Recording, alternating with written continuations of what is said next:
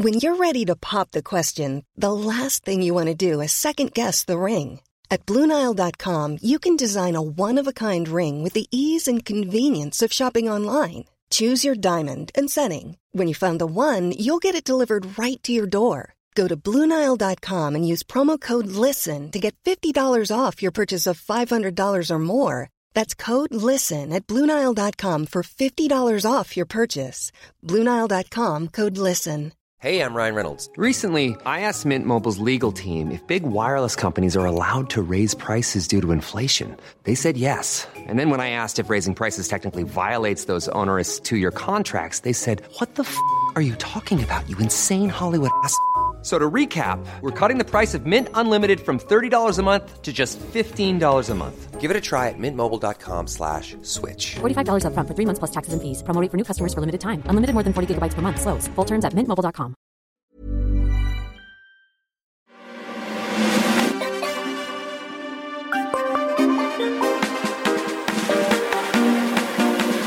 Hello and welcome to Marcus Meets, a show that lives on the internet at marcusbronzy.com/meets. That's marcusbronzy.com/meets. In this episode, beatboxing, Harvard lecturing, and professional chess playing all feed into each other for the world-class mind that is Reaps One. We kick off by talking about a project of his which is on YouTube called Does Not Exist, with VR beatbox and 3D sound. Reaps, what exactly is 3D sound? Well, it's called a few different things. The main term is gyroscopic sound. So like gyroscopic basically means when you listen to these new VR projects, the sound is situated and fixed to point. So when you turn your head and your body moves, just like in the real world, all the things stay exactly where they should be. And that has not been the case before. And websites like YouTube now have taken on this gyroscopic function, but there's hardly any content out there that's really using it and taking advantage of it, because it's just another insane element that's going to lead to real immersion in these ideas of artists, musicians and creatives that are going to utilize this technique. And you did, and how did you manage to fit all the audio and all of the visuals together? How do you put that together? Because I presume the audio is one thing that you got to record and think about, and then you got the visuals. How did that even come into play? Well, there's an amazing man called John Hendicott who hit me up. Who's now in LA, and he's part of Aurelia Sound, and the Mill from LA, who's one of the most amazing production companies in the world. And myself teamed up, and we wanted to take on this new challenge of creating content, creating a piece that can push this new sort of technique to the edge. And I met up with John Hendicott, I met up with the Mill, and they were like, Reaps, basically this is like going to be about a year ahead of what other people are doing. When we release it, it's probably not going to be even the most directly accessible thing, because there's like so many people in the world, but not that many people have headsets yet. Not everyone has a Samsung, which is the main thing that you can actually get the gyroscopic sound with. But you want to take this on. So we were given a certain number of days, and we had to sort of ideate a number of different possibilities. And I was extremely honored that they came to me as a creative, not just as a musician who they thought could come up with a piece that could utilize this technique. And let's describe what's going on in the video, because I think that's the easiest way of making people understand it. I'm obviously going to put a link to it in the description of this show as well. But visually, what did you want people to take in? Well, I think I've always had a massive joy of two things. One is overstimulation. Like, I love information. I love being surrounded by almost like a plethora of possibilities. I feel the most comfortable when music, art and everything is almost overstimulating. I feel that's a sort of millennial trait. Like, the more information, the more excited I become. And I think one of the only places in human existence you kind of get such a freedom is in like the dreamscape and those strange places between sort of day-to-day life where you have all this information that's presented to you. So I thought, if I'm going to immerse someone in a space, I want it to be as dreamlike and as Dali-esque as possible, and that is that realm that I find really, really exciting as a creative. So that was the premise of the work. And when we started talking, we spoke about Dali, we spoke about the different possibilities, and originally they wanted to go down a more direct, literal route, but I very much pushed for that surreal, sort of strange element, and that's the sort of middle place that I really enjoy. It's definitely got that dreamlike vibe in it as well. Loads of locations. Yeah. Where did you shoot the video? Well, it's 11 locations for 2.5 minutes. So I flew out to LA and we had 4 days to make it. So the first day I wrote the music. So I wrote the whole audio track in 1 day with John Hendicott. Yeah. And then we went to different warehouse spaces in LA. We went to Joshua Tree, it literally looked like Mars. I've never been anywhere like that before in my life. It had the dreamlike crazy thing going on. Yeah. And the salt flatlands, the desert plain. I was just basically thrown into all of these insane sort of situations. And we had to, it wasn't like film with a 360 camera, it was filmed in slices. So we had to sort of, every single spot had 4 bits of shooting and they stitched it together. Wow. So that's a lot of takes then. I guess. Yeah, definitely. And a lot of the stuff that I do and I've taken pride on is the fact that I can use my voice to do a lot. Like that's something I'm really proud of. But this was an opportunity to write a full piece, and when it starts there's 1 of me and by the end there's 11 of me. So I had to keep that in mind when I was writing everything, because I realized I actually then had to act it out physically. I had to be divided, and they had to place me in all these different situations, and I had to remember all the different layers and associate a different spot in which I'd stand, and how close and far away is that? What is the environment? Is it echoey? Is it dead? Yeah. And it was to showcase this amazing juxtaposition of switching between lots of different places and how that changes, but in 3D. Yeah, it's great. I mean, the best experience you could get easily, I reckon, is if you got an iPhone out, because then you can actually access the video and move around with it. But 3D audio wise, like you said, if you can get your hands on the Samsung, completely. Oh my gosh! like luckily, I got a mate Samsung, so they hooked us up and actually had got to have a go. And I was just like, "This is the future."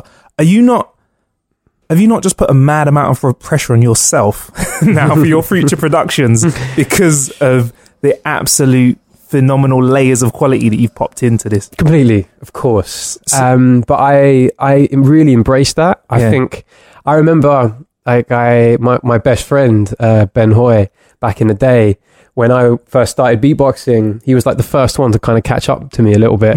And at first I was like, what? This human being is like testing me, he's pushing me.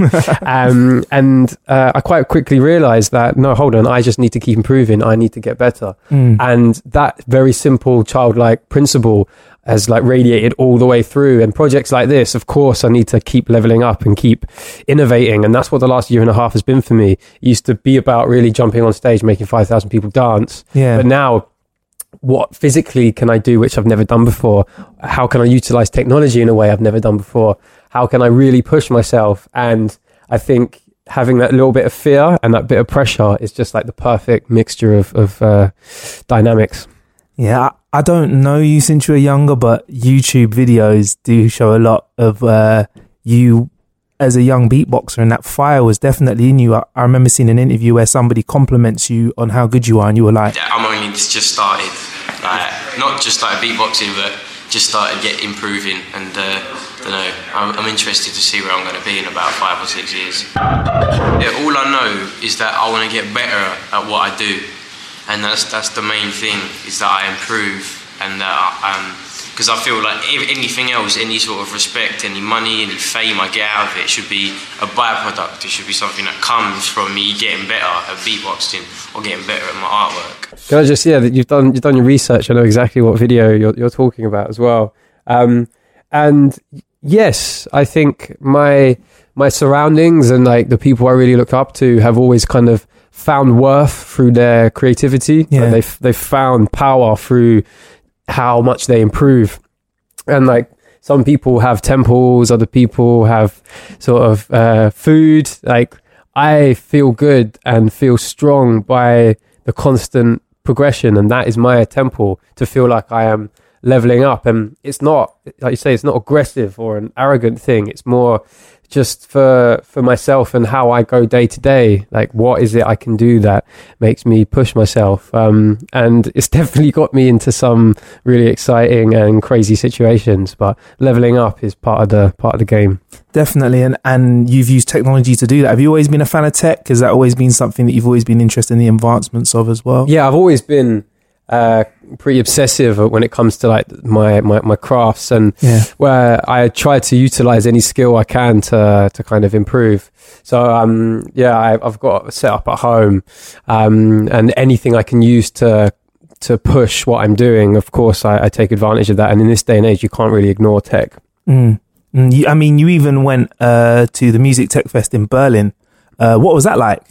It's crazy. It's an event to push people that are on the fringes of technology, people that are developing like beta versions of hardware, software, and really, I've never been a part of anything like that. So Andrew Dubber, who's the sort of brains behind the whole thing, together we decided to do a vocal lab, and the idea was to ideate different possibilities that can push the voice further. So if you have an individual who has like a unique palette, what skills do people have to create an amazing showpiece, or to help the deaf, or how can the voice be something that is a skill, is a tool, that's used. So being there, doing what I was doing was great, but it was insane how many geniuses are just running around. Like, you think you're clever, and then you see how much people are able to apply themselves, and especially when they come together, you have all these unique skill sets, people that are specialists in their field, and then all of a sudden they're all in the same room. It's like, what happens? And that basically is what Music Tech Fest is. Okay. And yeah, I've never been a part of anything like that. Okay, is that when they talk about stuff like cymatics? Am I saying that right? Cymatics, yeah. What is cymatics, please, again? Yeah, so I'm going to sound like a crazy professor in not too long, but cymatics is the study of vibration creating form. So what that means, and people don't realize, like, you hear music, you're sitting in your car, you're at a club, someone hits a table, and the sound is air being pushed effectively. But what you don't realize is that if you could see the air, it's beautiful. There is amazing rigid order in how that happens. Yeah. And cymatics is another name for that force. It's how you can use sound to organize things. So if you have like a piece of metal, say a square piece of metal, and a bow that you'd use to play a violin, and pour some salt, when you strike down the side of the piece of metal, that tone resonates through the metal plane, and that order that I'm talking about, it creates these beautiful shapes in the salt. The sound pushes and moves and changes and organizes things around us, and cymatics is showing that. Wow. And did you get to investigate that or talk about, is that an interest of yours, cymatics? Yeah, well, I always wanted to visually represent my voice. It's something that I was natural progression as a visual artist. Yeah. And I started to dabble with programming. And then I realized that using this cymatic tool, I don't need a program when I have physics. Physics becomes the program. So I started to use that and the vibration of my voice to manipulate things to create visuals. So it was with that I started to develop artwork with Zach Walker as a visual technician, Lyndon James, producer, Ben Hopper, who's a photographer. We did a whole photographic series from my voice, creating these insane, intricate pieces of work. And cymatic is something that is all around us. It's something that everyone is sort of aware of subconsciously, but we were just using it to create work. And this visual tool can be used to show deaf people what sound sounds and looks like. So we utilize it in any way that we can, but it's definitely an interesting palette. The things you can get out of it are amazing. Interesting. I mean, you seem to be someone that's keen on most types of art. Like, you know, a lot of the time you find somebody who's into music and they're like, music's my life, that's it. You know, yeah, I appreciate a bit of artwork, but have you always been into sort of visual as much as the music you're into? Like, because I read about Secret Walls. Yes. Yeah. So I drew before I did any music. I always thought that was going to be like what I did. Before I started realizing all the sounds you can make as a human being. And then my dad was painting like for as long as I can remember. So I've actually got a funny story that the first time I picked up pens and my dad left me alone, I covered like half the house in mark making. I was like, what's this? I can leave my mark on the world. I can change my surroundings. And it's such a direct way of changing the world around you. And that boldness is something that I love. And it's massive part of my work. And there's this amazing thing called Secret Walls. And Secret Walls is part of an artist collective that I was a part of, which battles and puts artists against each other in a visual realm. So you have to visually outdo your opponents. And that was one of the first times I kind of broke onto the scene and was in the public domain. The first time I was in front of crowds was battling people visually, which is a strange concept to some. How does a visual battle play out? So you have 90 minutes, black and white only. You have a large space. One of the battles I had, there was 1,000 people watching. Wow. Absolutely terrifying. It was when I was a bit younger and I was less bold. Having to stand up in front of people is such an unraveling thing. I knew some artists and some of the guys that battled who were like bold guys. They like, you didn't think they got nervous and they're cocky as hell. Yeah. And then they get up on the board and then you can see just there's little quivers in their hand and they're shaking. You're like, oh, okay, cool. So they have 90 minutes and there's 2 votes from a judge and 1 vote from the crowd using a decibel reader. And what started was, the way it started out was people would just paint pretty pictures. They just draw, they have their character or the thing they do and they put it on the wall. But what started to happen was individuals started to react to their opponent. Yeah. So one amazing example was by an artist called Odyssey, who started his battle by drawing this empty sketchbook in the middle of the wall. Just book open, nothing in it. And his opponent just starts drawing. And for the rest of the battle, he draws these amazing figures, like all stood around this book, looking at the book, laughing. And everyone's like, what's going on? And 5 minutes before the end, Odyssey draws what his opponent drew in the sketchbook. And so it's that play on the visuals and it being present in the moment and reacting to your opponent and stylistically trying to outdo them, being sensitive to the crowd, being bold but not being too aggressive. It was this like juxtaposition of different things that made it really, really interesting and really exciting. And artists had a really direct platform that normally musicians only get. Yeah. Like you can get up on stage and all of a sudden there's like 1,000 people or however many people in a room are listening to you. But normally an artist is hidden away in their room painting and it's only when they finish it gets shared. With this crazy format, people see it from beginning to end. They can really see the humor of the artist that they appreciate and they get to see them kick some ass occasionally.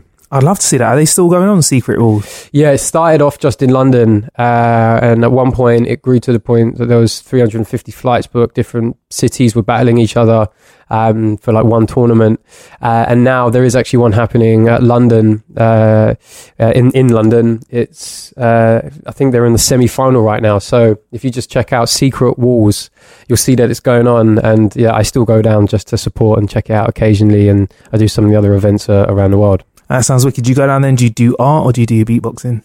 These days, I host occasionally. Yeah. I still paint for them and I still beatbox. So I'm part of the family very much. Awesome. Yeah, again, it has its own kind of innovation. Like it was the first to really define that format.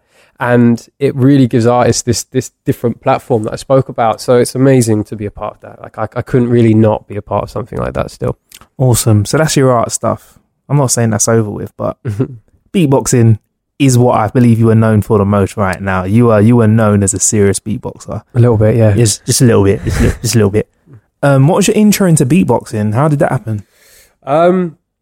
Well, I really enjoy the immediacy of things that I can sort of do instantly, and that's why I love painting. So I could pick up a paintbrush and paint at any point. But with music, I relied on the instruments. I needed to have my instruments around me, and I played quite a few different things. And I get frustrated with the fact that I couldn't make music all the time. When I was walking places, I had to kind of get back to my drums. I had to get back to my trumpet, and I had enough. I realized that I could sort of internalize music theory. I could practice these instruments by just speaking the ideas, speaking the music theory. And yeah, being able to make music instantly, it started to go from just understanding music to thinking, why do sounds sound the way they do? Why and how can I progress? And I was born very much in the sort of, when my teens were the birth of grime music, and that was all around me. I was surrounded by people spitting, and my contribution was to be able to instantly make music, and I had to be loud and I had to be powerful, otherwise people didn't hear me. And that kind of that climate of different things cultivated me into quite an electronic influenced London-born beatboxer, and I was very much representing the music of London. I wasn't representing what beatboxing was at that point, and what is beatboxing, like why people think it's about copying things or making sounds for the sake of it, where for me, as growing up in London, it was for me to really show my place and write music that was influenced by London music, and to back up my people that were wanted to perform on the spot. That was really where it all started. Wicked, man. And you're heavily influenced by grime. Who was one of your favourite grime MCs on your way up? The UK rap, should we say? That's for our international listeners. Like, what's grime? Yeah, that's stuff that Skepta's doing, man. Well, yeah. If I'm honest, like, it really, the UK hip hop influence was massive for me. I was surrounded by like Task Force and Kalashnikov and these heads. But and people will laugh, but getting home to Channel U being on was like a massive, massive influence for me. And all the early Esky beats, all the early Wiley beats, it sounded like me. Like, it sounded like my sounds. And it was the instrumental side of it that really inspired me. And that's what stuck with me, that lo-fi sort of underproduced, but full of energy sound. That's what set me off. And that really like stuck with me all the way through my musical progression. That was what set me off. And when did you realize that this was something like you could actually, you know, compete at a very high level with? When you're like, wow, I'm at a good level now, I can get in there and get involved? I had no idea. It was a really natural, organic thing that I just absolutely loved and I wanted to be a part of. So I was like, do you know what, I'm gonna be a part of some of the battles. My first battle, I was 17 and it was at Plan B in London. I wasn't going to be let in because I was too young. And I rocked up, won the battle, and then got kicked out. I was like, okay, hold on, maybe there's something here.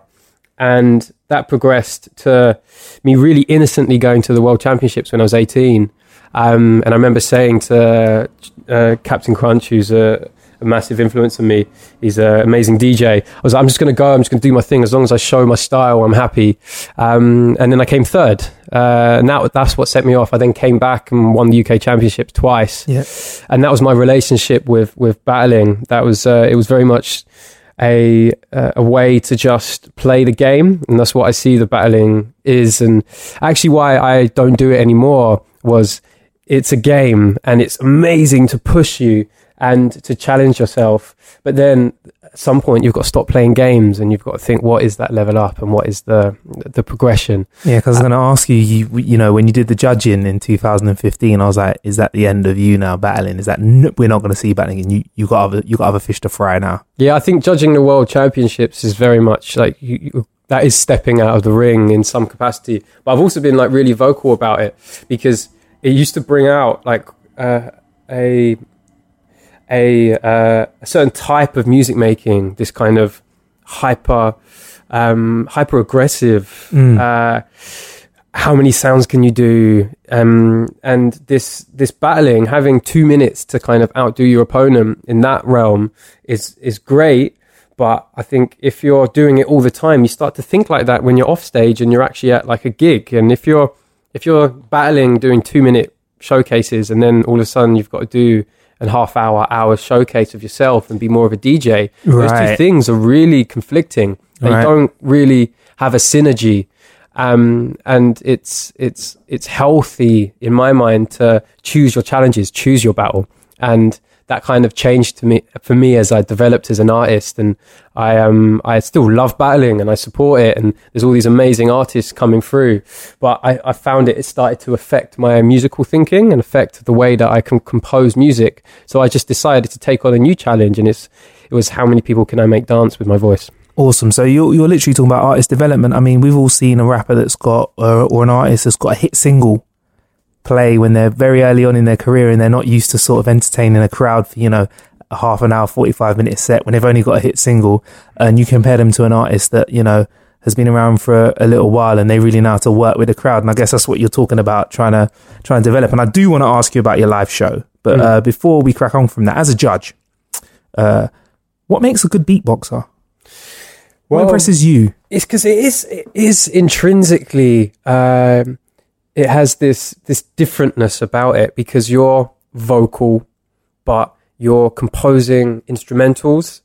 The things that you're producing, you normally would get that same kind of thinking through a computer. So you have all of these choices, all of these different influences, all these different ways that you can use your voice. Like I'm talking hundreds and hundreds of different sounds.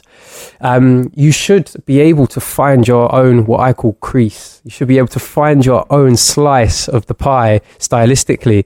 And whenever I go to these things, some people judge on technical ability and all these just really rudimentary things. For me, it's just originality. You can see there's this spark of either their own branch or it's some evolution of something. They've dug deep enough to find something which is unique, and they're in touch with the world around them. It's not so much I don't know how to put it, sort of self-indulgent, internal sharing where you're just inside yourself and not really connecting with the world around you. You get those people that go out and you can instantly tell they can really feel the crowd around them and they're aware. And it's that juxtaposition of the two things. They've dug deep enough within themselves to find something new and they're using it to connect with the crowd in front of them. So that's me. That's what I contribute. And that's really what I look for. Maybe someone else has something different. Awesome. Well, as one of the judges, we're not saying you're not going to judge again. So, it's good for people to know that. I'm sure lots of beatboxers will be taking notes going, all right, I need to find my crease and dig deep inside. But so live shows, like you said, very different to the clashing sort of thing. Cause instead of 2 minutes, you've got a full set to play. What can we expect from a Reaps One live show? For me, I am massively influenced by dance music, more recently, much more progressive dance music. It's much closer to a DJ set. So I think I can't really describe in words exactly what it is, but to give a bit of context, I played Arcadia stage at Boomtown Festival, which is like 10,000 capacity. It's a giant spider, like robot spider shoots fire out the top of it, which is completely irrelevant to my point, but it's kind of cool. And on that stage, you can't really see the person playing. You can't see that there's a person up there. And so many people tend to rely on the visual. But when I was up there, I am the sound. My voice is the sound. And that is what creates the show. It's electronically produced, electronic sounding human vocals, which is all my own unique composed music. Right. So everyone else in the crowd, to them, it was a DJ set. And there might have been X number of people that knew that it was me playing, but it was only till the end that I said what was happening. And I think that's a big thing for me. You shouldn't rely on the novelty of look, it's my voice. And it's that reaction. You could hear the crowd respond to that fact that they've just been dancing for an hour to a human voice and the human voice alone. It's that I seek for and that I really believe in. And that really is what the Reaps One show represents. Yes, there's the shock value of the fact it's a human voice, but it's a dance set. It's an electronic set. And it's making music instantly in the moment. It's as live as humanly possible. And that's paired with Lyndon J, who's an insanely talented producer who mixes me live. So he's the one that really translates it and pushes it forward. That's awesome, man. And I think that kind of sounds like you've described your crease as well, really. Like, This is my crease. That's your crease. As a beatboxer, though, you use your voice a lot. How do you stop yourself getting a sore throat? It's a good question. I never get a sore throat. I never get any trouble. I've been to, because you've got to take care of yourself. Like, you are definitely, I know for a fact that I'm pushing my voice. I've had phoneticians and scientists come and check out what I'm doing because they're intrigued is a way to put it. And it's just listening to yourself and making sure. I think anyone that pushes themselves beyond what's expected needs to be really careful. I have so many music friends who are jazzers or have something that they're extremely talented at and they want to do it every single day. Mm-hmm. And you have to listen to your body. I just do that. If I'm ever uncomfortable or tired, I stop. So it's not the most exciting answer in the world. But yeah, I do hour sets. But for some reason, I always feel great. You're good. All right, cool. Fair enough. I run as well. You got to run. You got to keep your cardio up. So oh, really? You run a lot? Yeah. That's it. Because it's really physical. Like, okay. Just imagine if you, instead of using Ableton or Logic, you had to kind of think about it and physically make all those noises. It's the constant pursuit of finding new sounds and being able to sustain it. And I've got my diaphragm is on point. Okay, cool. Yeah, I have to. There is a massive physical element. This mixture of sort of electronic thinking with actual physical human beings, and that's what confuses a lot of people. And what a lot of people don't find it hard to kind of take in is it is a medium all of its own. And I really enjoy the fact that it's kind of surprising to people, or there's preconceptions, and everyone's like hip hop, or they think it's, I don't know, it's got a certain sort of one-dimensionalness to it. And it's great to kind of surprise people in that way. And when you explain how much is actually going on and the scientific side of it, I'm just intrigued to see people's reactions. Yeah, you mentioned working with like scientists and scientific side of things. Is it true you had your brain scanned while you were beatboxing? I did have my brain scanned. What was that about? So the crazy professor insinuations kind of continued. So to make it really clear, obviously I'm a musician, I'm an artist, but above and beyond everything else, I'm a creative. Like, I want to understand what I do. I want to see how I can push myself further. And I was performing in London, and this woman came up to me who said, "I want your brain." And I had never heard that before. I had no idea what she meant. And it turned out that she was a neurologist at UCL. Her name was Professor Sophie Scott. And she involved me in an experiment which was all about expert behavior. It's the thing that happens in every human mind when you become good at something. And creatively, I think everyone up to a certain point thought it's untouchable. You can't understand it. There's no way of seeing how these things happen or understanding how these things happen. But the truth is, this term expert behavior represents what your mind is doing when you do something so much. And I have performed and made music so much. And she put me in an MRI scanner to compare me to people who had just started. And what was the difference? So people that just started beatboxing. Started beatboxing. Me being like beats and cats, and then you doing what you've done for a very long time. What was the difference? Ready to pop the question? The jewelers at BlueNile.com have got sparkle down to a science with beautiful lab-grown diamonds worthy of your most brilliant moments. Their lab-grown diamonds are independently graded and guaranteed identical to natural diamonds. And they're ready to ship to your door. Go to BlueNile.com and use promo code LISTEN to get $50 off your purchase of $500 or more. That's code LISTEN at BlueNile.com for $50 off. BlueNile.com, code LISTEN. Hiring for your small business? If you're not looking for professionals on LinkedIn, you're looking in the wrong place. That's like looking for your car keys in a fish tank. LinkedIn helps you hire professionals you can't find anywhere else, even those who aren't actively searching for a new job but might be open to the perfect role. In a given month, over 70% of LinkedIn users don't even visit other leading job sites. So start looking in the right place. With LinkedIn, you can hire professionals like a professional. Post your free job on linkedin.com/people today. Hey, it's Ryan Reynolds, and I'm here with Keith, co-star of my upcoming film, If, only in theaters May 17th. Do you want to tell people the big news?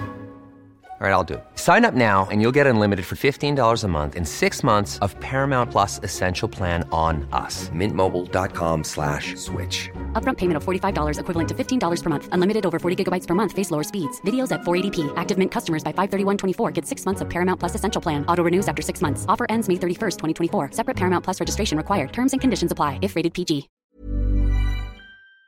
So, I was shown 2 different scans, like visually, they can like show the different activity. And I expected my brain to kind of have lightning coming off it and every single part of the mind was going completely crazy.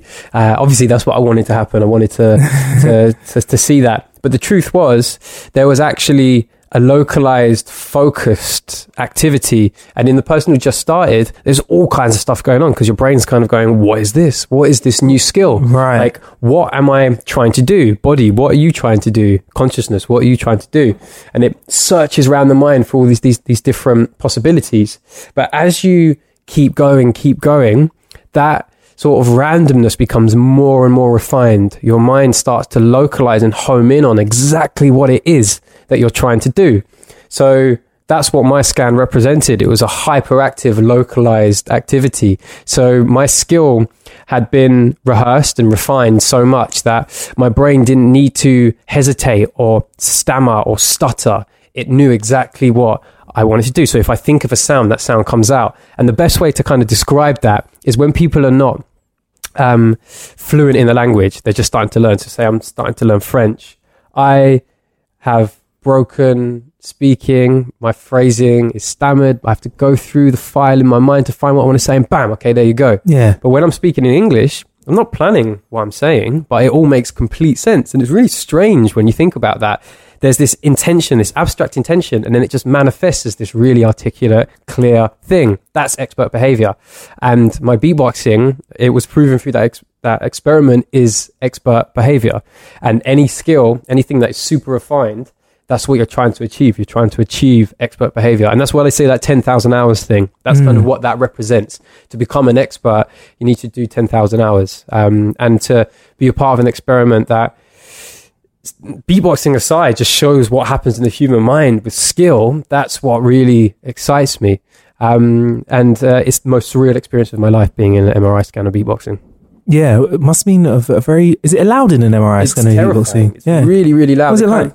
It reminds me of, I think it's Alien 3, when she's in stasis and in this like pod-like thing, and I'm just looking up inside this box, and my head has to be strapped down. I have to be completely still, which is quite hard for me. I'm really animated when I perform. Yeah. And it's like rest, counts down from 20, and then it'll be like beatbox.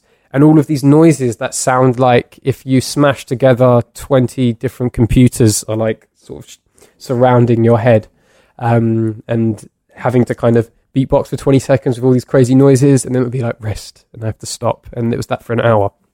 How very weird. Yeah, but that's what happens when you take on new challenges and you try and do new things. You end up in new places. And it's interesting to know that you're fluent in beatboxing, which, you know, I've not met anyone who's officially fluent in beatboxing, and you must be. That's a great way to put it. Yeah, it's definitely my world language. Is the thing that connects me with the world. So awesome. And with regards to your processes of creating music now, like as a fluent beatboxer, what is your process? How do you lay it down?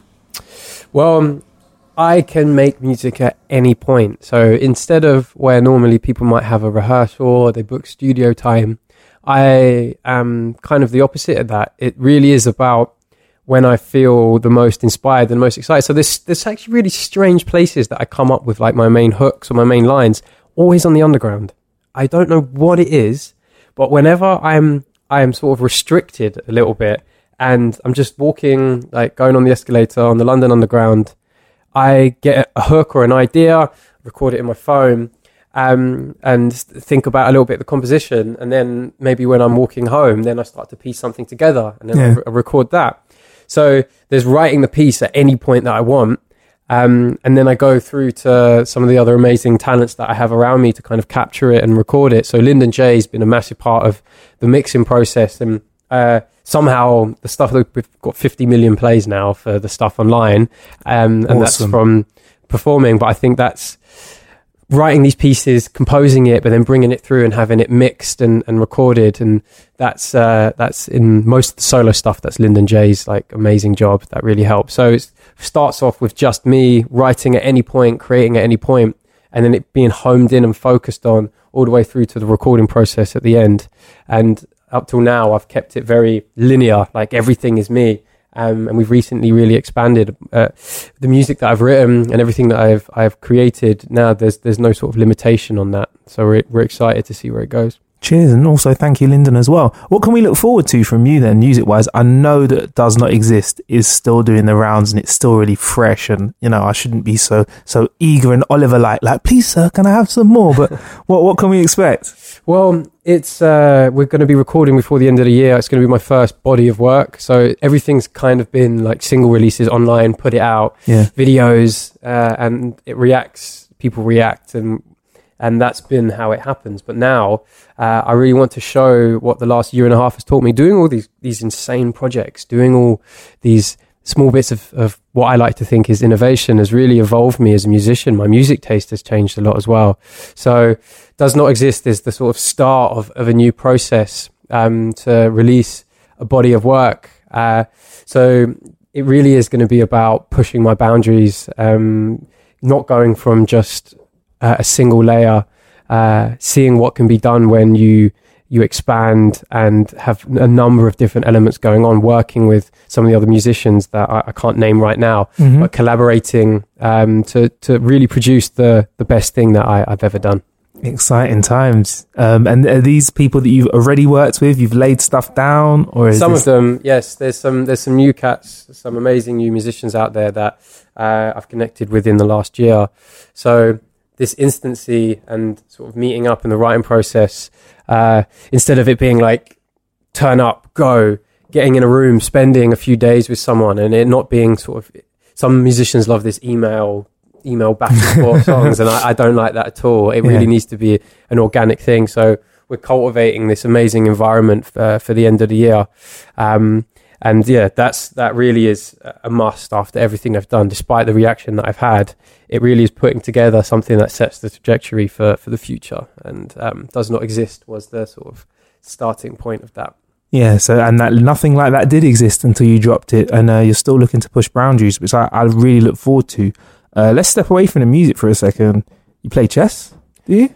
Yeah, you know everything, don't you? Yeah. Yes, I do. That was kind of the beginnings of my sort of process. In what way? Well, like people talk about battling and people talk about sort of getting better and improvement. Chess was kind of where it started for me. I was a tournament player. I grew up on a council estate in East London, and when I wasn't hanging out there, I was off playing, trying to better improve my mind as much as possible. Clarity of thought, precision, all these things are kind of integral to that game. And I needed that to refine myself. I started realizing, I think anyone that has passions when they're younger, it can be sports or music or anything, it starts to create this internal dialogue of progression. It makes you really think about, why am I good at something? And it starts off as that, okay, so I have maybe a little bit of a skill here. I really like it. Why do I like it? What is it about it that is interesting? And then it kind of progresses from that to, how can I get better? What am I not good at? And why am I not good at that side of it? And chess is basically a microcosm of thinking. And when I realized that I was really good at creative positions and playing in a creative way, I realized I wasn't so good at sort of sitting down and learning openings and making like the sort of really boring side of the theory. So I was like, well, that means that I need discipline. I need to work on it. Okay, so yes, I'm not so good at this part of it, but I learned that I have to push myself to be disciplined in certain areas of things. And that's really what I have to think about it. It also inspired this concept, which I call the room in your mind. So the room in your mind is something that you can build things and do things. Like some people, if I say to you, to the listeners now, like imagine a red bus, like you see a red bus in your mind. Yeah. But can you change the color of the bus? Can you imagine like a person in there? Can you imagine 10 people in there? Are they talking to each other? All these things. Chess really helps with the room in your mind. And playing so much when I was younger, I have to admit, like when I got my first girlfriend, I started playing less tournaments. But, and also chess is very hard to share. Like it's a hard thing to share. But it taught me to have clarity and be able to see things really clearly in my mind. So because of chess, that's why I can think of music in my head. And I can, if I turn up to do a massive painting, I can start painting on the wall before I've picked up a brush. And it's that visual place in my head that I have to thank chess for. So it's still a massive part. I still play all the time. I was a county player, like I used to go with all the old boys. And hold my own, and it's an amazing skill to just have on the side and use it as a mind trampoline to kind of jump into other things. So if I wake up and play chess for 30 minutes and then go off and make music, it really warms up my head. So chess really gets you going, and it's given you the structure, and it really gets you going nowadays. That's awesome. And what was it like playing chess with the old boys, being a younger lad? Yeah, it was great. Like any challenge, any time that I could play a stronger opponent, that was what kind of took me on board. And a lot of people I've spoken to that are creative, they're like, I just got it in me and I just feel it came out of the heather. But you're giving quite a scientific approach to your creative stuff. It's sort of Renaissance. It's got a Renaissance vibe to it. Like you've spoken about science and you've spoken about creative things as one, and you don't get that as much as I'd like to nowadays. And I find it a very interesting take, and it's very interesting that chess has been the thing that formed your mind in a specific way that enabled you to sort of be creative. And the fact that you still go to chess now as something to open up your creative side, because I wouldn't think of chess as a creative thing. I'm not very good at chess. I'm not into it. Maybe you could teach me a few things after the recording. So it's very interesting to see that you use something that's, I would say, as an outsider, it's something that's not seen as a creative thing. Completely. Do you know what I mean? Like I've heard people say, I might do a bit of drawing before doing music, or smoke a spliff and then go and record. Do you know what I mean? To loosen up. But you're talking about something that's very, very conservative from the outside. Well, that's okay. So in the first 4 moves of chess, you have 400 billion possibilities. Right. And it seems so rigid. Like it's like 30, like just pieces on a board. Like what is the creativity in that? But when you start to really see people playing, and what I started to realize is you can tell a lot about a person by how they play. Are they aggressive? Are they passive? Are they defensive? Are they really clean, or do they do crazy things or invest in the moment? From the outside, it seems so horrifically rigid, but it's insanely poetic and creative.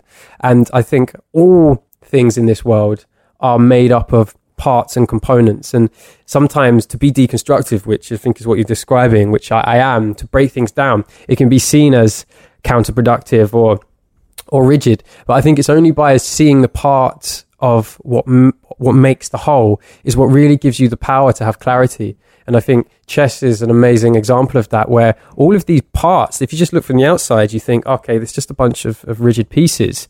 When they start interacting with each other and the way you have to understand your opponent, that's the whole that is amazingly creative. And yes, if you just keep it within chess, I actually think it's an unhealthy thing. So if you just play chess, you can't share, you can't use that skill.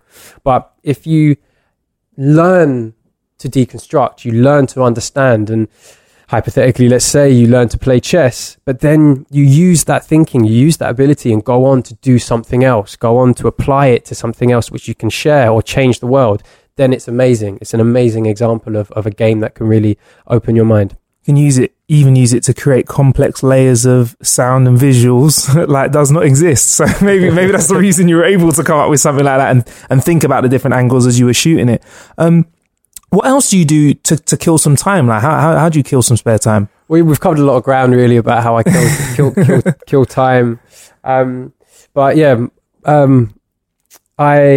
like I say, I have to keep on it. I have to run. I have to make sure that I stay on my exercise. I'm constantly listening to music, which is obviously like directly resulted.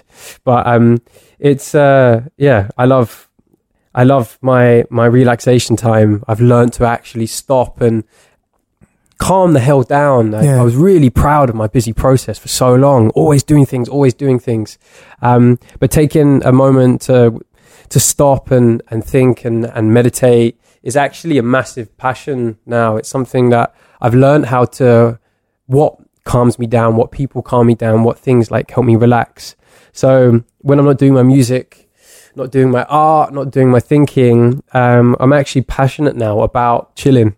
So making sure, and I think everybody needs that. They need to find the people around them that keeps them in the room, stops them thinking about other things, stops them becoming distracted by work and all the things that we have around us to distract us. So sound can be an amazing thing to meditate to think to. Like, sometimes I don't like the word meditation just because it can be seen as contrived or over the top, but just peaceful thinking, stopping. Not to keep it too deep, but I'm massively passionate about stopping occasionally as well. I don't think enough people are honest about that. I crack a joke with my mate Dev all the time about when we haven't got much to do, we'll say to each other, what are you up to, or what you got coming up? And we just go, you know what? Not much for a couple of days, intentionally. But it's like in this day and age where everyone's online all the time and connected and always doing stuff, it's very easy to not ever want to look like you're doing anything other than giving 110%, especially when you're creative like us. So it's good to hear people like you say that. Basically, people don't like to say that they haven't got anything on, whereas you're saying it's good to hear more people like yourself say it's healthy to stop. Have you got, like, I know you said meditation, have you got any advice for me? Because I genuinely struggle to stop sometimes. Is there a one thing that I can try? Well, like I said, for me, it's I was so interested in never stopping, and it actually is one of the first things that I took on that should have been really natural, but to just relax. And I realized I actually found it really, really hard. So I think for yourself and for anyone, people don't realize that it is one form of meditation when you're really inside of something and enjoying something. So it can be as simple as listening to a podcast. It can be as simple as watching something on a TV show. But I think a great step forward is music, and people put it on in the background and you do other things when you're doing it, but sitting down, putting on an album and actually lying down, closing your eyes and listening to it, like, that is a great step forward, because you're actually taking something in wholly for what it is, not in fragments or parts, and you're thinking, or you're on your phone, you're doing other thing. I think a type of this thinking I'm talking about is to kind of really face something full on and take it wholly and completely in for what it is and not be distracted. Because we have all the information in the world is in our pocket at any time. There's so many people around us. Just focusing in on something. It can be a sound, like a friend of mine went to something called gong meditation, which sounds so ridiculous, but they use sound and people focus in on it. So if you've got a busy mind, instead of just sitting in nothingness and pretending, you focus in on something that is inspiring to you. So sitting down and actually looking at a painting for half an hour, like really taking it in and thinking about it and understanding it, as opposed to being distracted and running around, I just think is a really natural stepping stone. And something that my dad used to say to me, which is a visual that really helps, is you imagine a lake and there's the moon in the sky and the lake is completely clear and you can see the reflection of the moon in the water.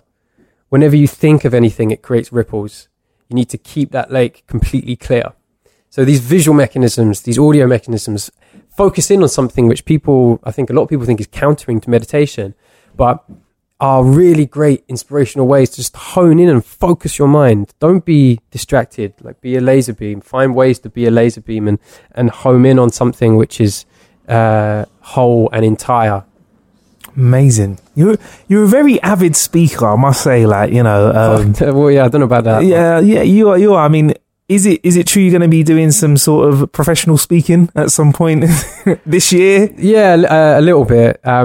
Talking about ideas, talking about people's ideas, talking about creativity, about how people think, about why I've been able to do the things that I do, are the real progression, I think, because entertaining people is great.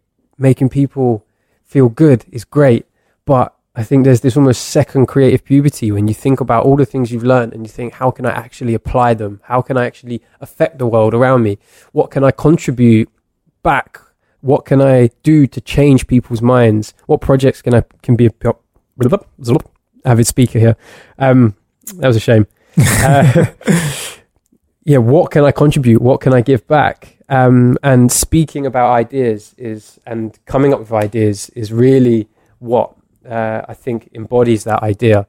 So I'm going to be at a few different spots this year speaking. Are you actually, we're beating around the bush now. Is it true you're going to be doing some lecturing? Yes. Where is the lecturing going to be, please, Reach One? This October, I've been invited to Harvard University to be a guest lecturer and to be a part of a program which allows me to utilize the different amazing facilities they have at Harvard University, which as a boy from East London and as a creative who has kind of come into the realm that I'm in a certain way is extremely exciting. What sort of stuff are you going to be lecturing about? How are you going to, what are you going to talk about? Well, there's a number of things. So, as I mentioned, what can you contribute? What is your thing? And the two themes that seem to be really strong with me as a creative are there's this physical ability that I have. And if you take away all the music association, all the genre association, you arrive in the world of phonetics. So phonetics, basically, and phoneticians, it's their job to know what is humanly possible with the human voice. They should know everything. They should have it on lock, completely. But this subculture that I've been a part of and this world that I've been a part of in the last 3 years, we've discovered things, and the people that I've been speaking to, some of the phoneticians in the UK, the things that I do are not actually logged in the phonetic alphabet. So going out there to speak about these physical capabilities that I have is one part of it. I'm going to be speaking about this other thing that's really important to me at the moment, which is how busy minds actually can be really productive, and how you can sometimes by mixing a number of different elements together, that's what leads to something unique. And I think one of the reasons that I became so obsessive and interested in this art form is directly a result of the fact that I needed to make music all the time. And how did I cultivate that busyness? So going to Harvard University and speaking about my portfolio and speaking about busy minds and talking about the human voice is what I'm going to be doing. And it's I'm so excited and humbled by the fact that I can go there and just be a part of that realm for a little while. So that's amazing. How did that come around? There is a program there where they invite world experts. Which is great to come home from a gig and get an email from Harvard basically inviting me to be a part of this program in which they give you an office, they give you a space to work for a little while, and to basically open their doors to the more lateral sort of thinkers of the world. And what I've realized in the last few sort of months is that artists and people that are creatives and maybe haven't been a part of an academic institution are actually really useful assets to academia when they can articulate their ideas. So there's so many artists that just do the thing. They either just paint or they're just a musician, and that is amazing. It makes so much sense. That's what people want. Sometimes they don't want things to be deconstructed, but if you can articulate your ideas and really understand how you've got to your ability, that's really useful to other people, because the chances are you've got there in a really unique way, in a way that they're unaware of. So I think it's really important for the sort of lateral creatives to be in academic institutions. And I think that's one of the reasons that I've been invited. Amazing. I don't know whether you're going to do beatboxing or talking. Are you going to do some beatboxing? Yeah, I'm going to do a bit. Are you going to open up? Yeah. It's actually quite a useful tool to be able to speak in 1 second. Yeah. You can just jump between the two different things. But yeah, I'm mostly going to be speaking, but I am actually going to be performing there as well, and meeting the students. And they have a lot of tradition there. I actually went out there to kind of visit them, to talk about what I'm going to be doing when I go. And I couldn't believe how much it actually is like Cambridge in the UK. Really? Yeah, same architecture. The same people built it, apparently. Right, I had no idea. So, but they have when I go there, I'm going to have a lunch in my honor, which sounds really like a big deal, but it's tradition. It's just like what happens. But at the end of it, I'm going to get sort of questioned by the students. So the job is to really test me, talk about my ideas. But I'm going to perform before that as well. So it's going to be like this whole mixture of different things that will happen when I go through. Interesting. And if you want to know what that looks like, easiest way of describing that is think Harry Potter, but without any broomsticks and hats on. That's the easiest way. Completely. That's the easiest way. So it's quite beautiful out there. And what a privilege, though. Like, you know, when do we start calling you Professor Reeps? No? Well, we shall see. We shall see. Like, it's like people start saying it more and more, actually calling me Professor Reeps. And I don't know if that's something I want just yet. Like, I'm still going to be performing. I'm still like out there on stages. But this whole leg of just understanding things, like how can I understand things? Do I have a unique perspective? Can it help anyone? That's what I'm more interested in. And if that ever leads to me being a professor of some sorts, I don't know. Cool. All right, cool. How long are you going to be out there for? At the moment, it looks like I'm going to be there for 3 weeks. Okay. So yeah, it's a short-term experience, but it's just still incredible. Like, amazing. To go do it. Amazing, man. One little question before we leave here. If you could speak to your 10-year-old self and just give them one little bit of advice, what would you say? Discipline is key. Love your passions, and passion and perfection are everything that you need. I believe in you, and I think that you shouldn't let other people distract you from the things that you really believe are amazing. Awesome. That can apply to you if you're in a moment and you're thinking that, you the listener, if you're thinking, oh man, I need a bit of spurring on, or I need a bit of advice, stuff like that always really helps. And can I just say, Reeps, reading up about you was something that was very hard for me to contemplate. Your very many sides of creativity. I was like, he does that, and he does that, and he's really good at that. Like, what's this gentleman going to be like when I meet him? But like, I'm truly amazed by somebody who's like such an avid thinker and avid speaker as well, man. And I really hope you do. Like, I hope you do. I know you're going to do well, man, and smash it out there in Harvard. And thank you very much for coming and having a conversation with me, man. That's my pleasure. And I'd really like to catch up with you. You know, once you've been to Harvard and back, done a few more festivals and come back. And yeah, man, that was a great chat, man. Thank you very much. Oh, thank you very much. It's nice to talk about so many different projects in one thing. So yeah, man. And obviously, if people want to check you out on YouTube and on Twitter and stuff, where can we find you? I am REEPSONE on Instagram, on Facebook, Reeps1. You can find me, and on Twitter, it's REEPS1. Yes, the one. Why are you called Reeps1, by the way? It's the most simple, basic story ever. Basically, when I was 13, I was sat on the council estate that I grew up with all my friends, and my oldest friend was going around naming everyone, and he called me Reeps. So it was a gift, and the one is because if there's any other Reeps, they're Reeps 2 because I'm Reeps 1. Well, that makes sense. Can you believe it, though? Beatboxing is making its way to Harvard, courtesy of Reeps 1. Can't wait to talk to him after he's done that.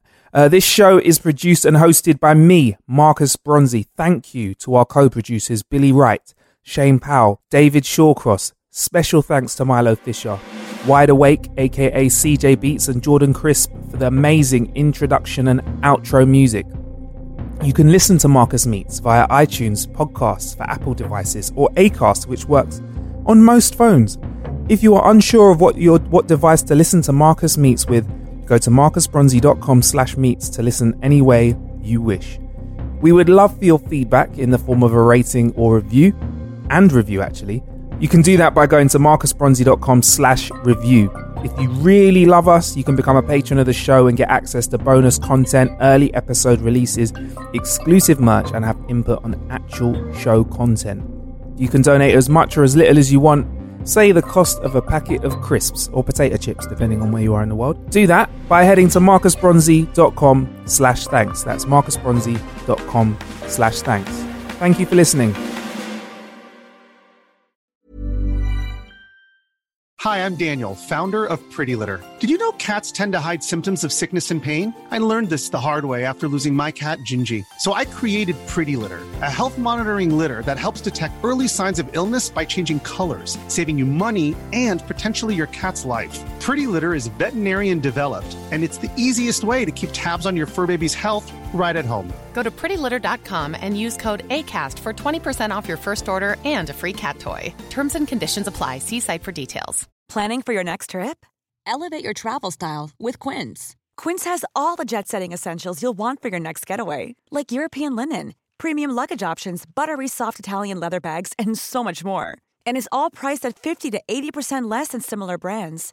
Plus, Quince only works with factories that use safe and ethical manufacturing practices. Pack your bags with high-quality essentials you'll be wearing for vacations to come with Quince. Go to quince.com/pack for free shipping and 365-day returns. Hey, folks, I'm Mark Maron from the WTF Podcast, and this episode is brought to you by Kleenex Ultra Soft Tissues, your ally to help tackle your allergy symptoms this season. I love the change of seasons, but nobody loves pollen and all those other things floating in the air that make you sneeze during this nice weather. Kleenex Ultra Soft Tissues are hypoallergenic and allergist approved, so fight back against watery eyes and runny noses without worrying about irritating your skin. For this allergy season, grab Kleenex and face allergies head on.